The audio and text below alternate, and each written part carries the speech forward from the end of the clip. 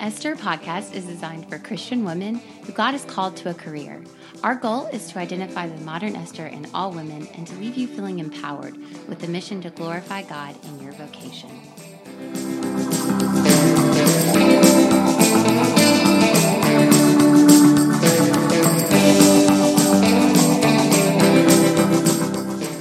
Hi, everyone, and welcome back to the Modern Esther podcast. We have been looking at the life of Miriam. And if you didn't get a chance to listen to last week's episode, we basically were just going through about a very interesting part of Miriam's life where she had a rebellious spirit against Moses' leadership, or a rebellious spirit against God. And we kind of see this bitterness and resentment and pride build up in Miriam, but then we see her become humbled and her become an outcast for a week, 7 days specifically, and then God provides a lot of grace. However, that was mentioned in Numbers 12. However, we don't hear much about Miriam again until her death, which is what we're going to talk about today. However, I didn't just want to talk about her death. I wanted to kind of look at her life as a whole. And the reason is because something unique happens at Miriam's death. And I never noticed it before. This is something new to me as I was preparing for this podcast. And it's that the water source for the people actually dried up. So where the water source comes from is a rock, and it was thought to just kind of follow the people around where they were traveling in the wilderness from camp to camp. However, what's also really interesting about this is that it was known as Miriam's well. Now, it's not actually mentioned as Miriam's well in the Bible, but where we first see it begins in Exodus 17. So I'm just going to read a little bit for you guys to kind of understand the context of this water source. At the Lord's command, the whole community of Israel left the wilderness of Sin and moved from place to place. Eventually, they camped at Rephidim, where there was no water for the people to drink. So once more, the people complained against Moses. "Give us water to drink," they demanded. "Quiet," Moses replied. "Why are you complaining against me? And why are you testing the Lord?" But tormented by thirst, they continued to argue with Moses. "Why did you bring us out of Egypt? Are you trying to kill us, our children, our livestock, with thirst?" Then Moses cried out to the Lord, "What should I do with these people? They are ready to stone me." The Lord said to Moses, "Walk out in front of the people, take your staff, the one you used to strike the water of the Nile. Call some of the elders to join you. I will stand before you on the rock at Mount Sinai. Strike the rock, and water will come gushing out. Then the people will be able to drink." So Moses struck the rock as he was told, and water gushed out as the elders looked on. So obviously, the people needed something to drink. They were given manna and quail, but they were dying of thirst, and so God provided this rock. Now, I'm unsure why Jewish historians have called this Miriam's well, except maybe for the simple fact that we see in Numbers 20, as soon as Miriam died, the well or the rock stopped producing water. So let's skip to Numbers 20. In the first month of the year, the whole community of Israel arrived in the wilderness of Zin and camped at Kadesh. While they were there, Miriam died and was buried. There was no water for the people to drink, so they rebelled against Moses and Aaron. Then the people began to blame Moses and said, "If we had only died in the Lord's presence with our brothers." And they continue to, go on and complain exactly the same way that they did in Exodus 17. So we kind of see deja vu here, history repeating itself.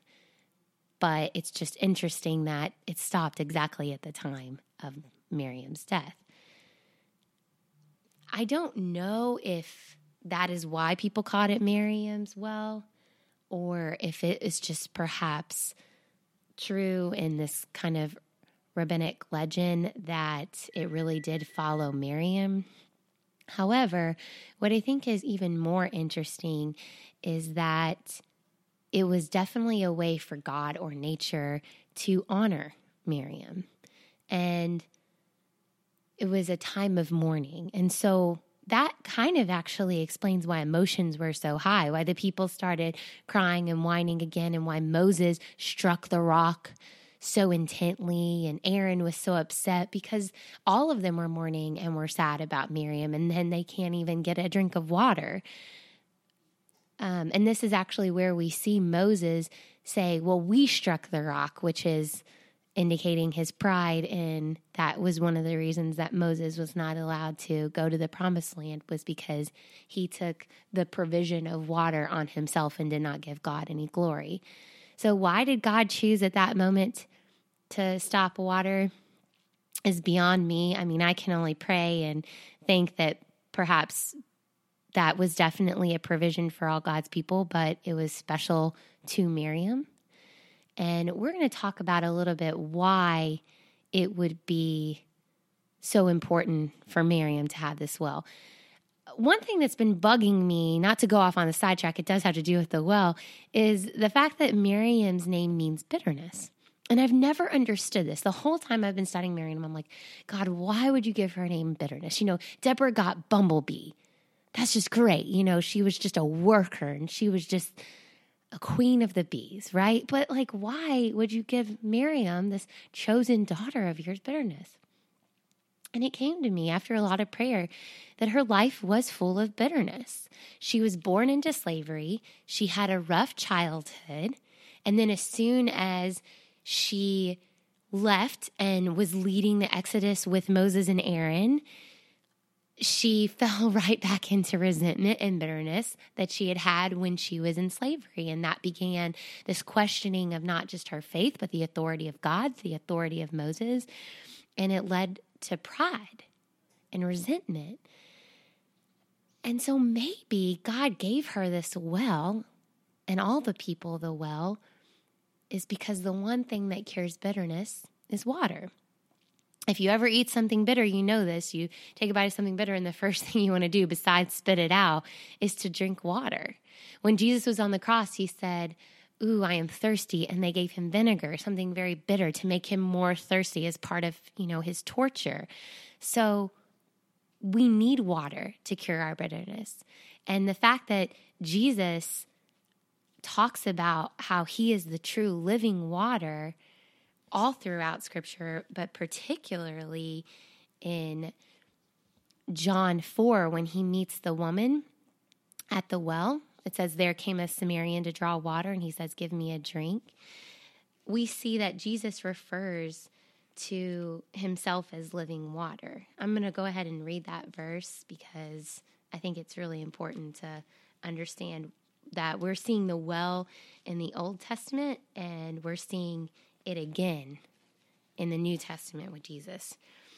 So Jesus says to the woman, anyone who drinks of this water will become thirsty again, but those who drink with the water I give will never be thirsty again. It becomes a fresh bubbling spring within him, giving them eternal life. And it goes on, and it even says at the very end that people said, now we believe, not just because of what you have told us, but because what we have heard ourselves. He is indeed the Savior of the world. And I actually have in my Bible written, he is the true well. I just think it's wonderful when God can parallel something in the Old Testament with the New Testament, giving the exact same message that he is not just eternal life, but he is our living water. He is our living well. And because he provides us with water, because he washes our sins clean, we are forgiven. And not that I'm saying the well was only for Miriam. I believe that the well was spiritual and physical to all of the Jewish people of that time. But the fact that it dried up when she died, now scholars may disagree with this, but I truly believe it was God's way of saying, she's with me. She lived well. What's interesting about Miriam's life is it's a story that many people go through every day. There's a Christian song written by one of my favorite singers, Zach Williams, called Survivor. And you're going to hear some of the lyrics in a minute, but I just wanted to read you some of them. It says, for so long I carried the weight of my past, crippled by burdens like stones on my back. I thought I had fallen too far from your grace, but you came and showed me the way. When I was a lost soul searching, you were the ground beneath my feet. When I was a blind man begging, you were the eyes so I could see. When the smoke was rising up, you were the air that I could breathe. You gave me hope. You gave me something to believe. Now I'm alive and born again, rescued from the grip of sin. God, your love came crashing in and pulled me out of the fire. I'm a survivor. As I started listening to this song over and over, I started thinking about, well, what was the meaning of this song? What was the story behind the song? And if you guys ever listen to K-Love Radio, sometimes they do the stories behind the song. And this clip came up with Zach Williams, the songwriter, explaining what made him write this song. And it actually came from a story of his wife. So I got this clip off of YouTube, and I just thought I would share it with you guys. Zach Williams, and today I just wanted to share with you a little bit about the story behind my newest song, Survivor. I just remember the day that we were writing this song. My wife, Crystal, came to mind. She survived her fire accident when she was about 14 years old, and there's a lyric in that song that says, "You pulled me out of the fire, I'm a survivor." And a lot of what I wrote the song about was my own personal testimony, but also with her in mind, of knowing that she survived this accident. And it got me to thinking about so many of us that are all survivors. The one thing, though, I think that we can all relate to is that through Jesus, he can pull us out of any place that we're at, and we can all become survivors. I just wanted my wife maybe to just share a little bit of her story with you guys, so kind of you guys would know where this song came from. 2 days after my 14th birthday, I was at my house alone when the water heater blew up, and I was standing behind the door. So when it blew up, it knocked the door down, and the fire went underneath the door. And it gave me 3rd and 4th degree burns on my legs from my knees down. I remember as the accident happened, and after I came to, because the door knocked me out, I was in such shock, but I got up and I ran through the house. And I remember just turning around and seeing my footprints on fire. And at that point, at 14, I'd grown up in a dysfunctional home, started, drug use at a young age. And I remember looking back at those footprints and thinking that I had died and that I'd gone to hell. And I really, truly felt like I didn't deserve to live. Once I turned 33, and I gave my life to the Lord, is really when I was able to overcome what had happened. And then, to have Zach write this song and for it to touch me the way it has, that we're all survivors. During your loneliest, darkest hour, you have to know that God's there with you. And he has been with you from the beginning. Through Jesus, you can overcome anything. You're not alone, but you have to surrender to God. And I think that's the biggest thing, is if you fully surrender, then you will become free. Now I'm alive and born again, rescued from the grip of sin. Oh God, your love came crashing in and pulled me out of the fire. I'm a survivor. Boy, I love that. I remember when I first heard this song, I immediately thought of someone in my life that had an extremely rough childhood where abuse was rampant.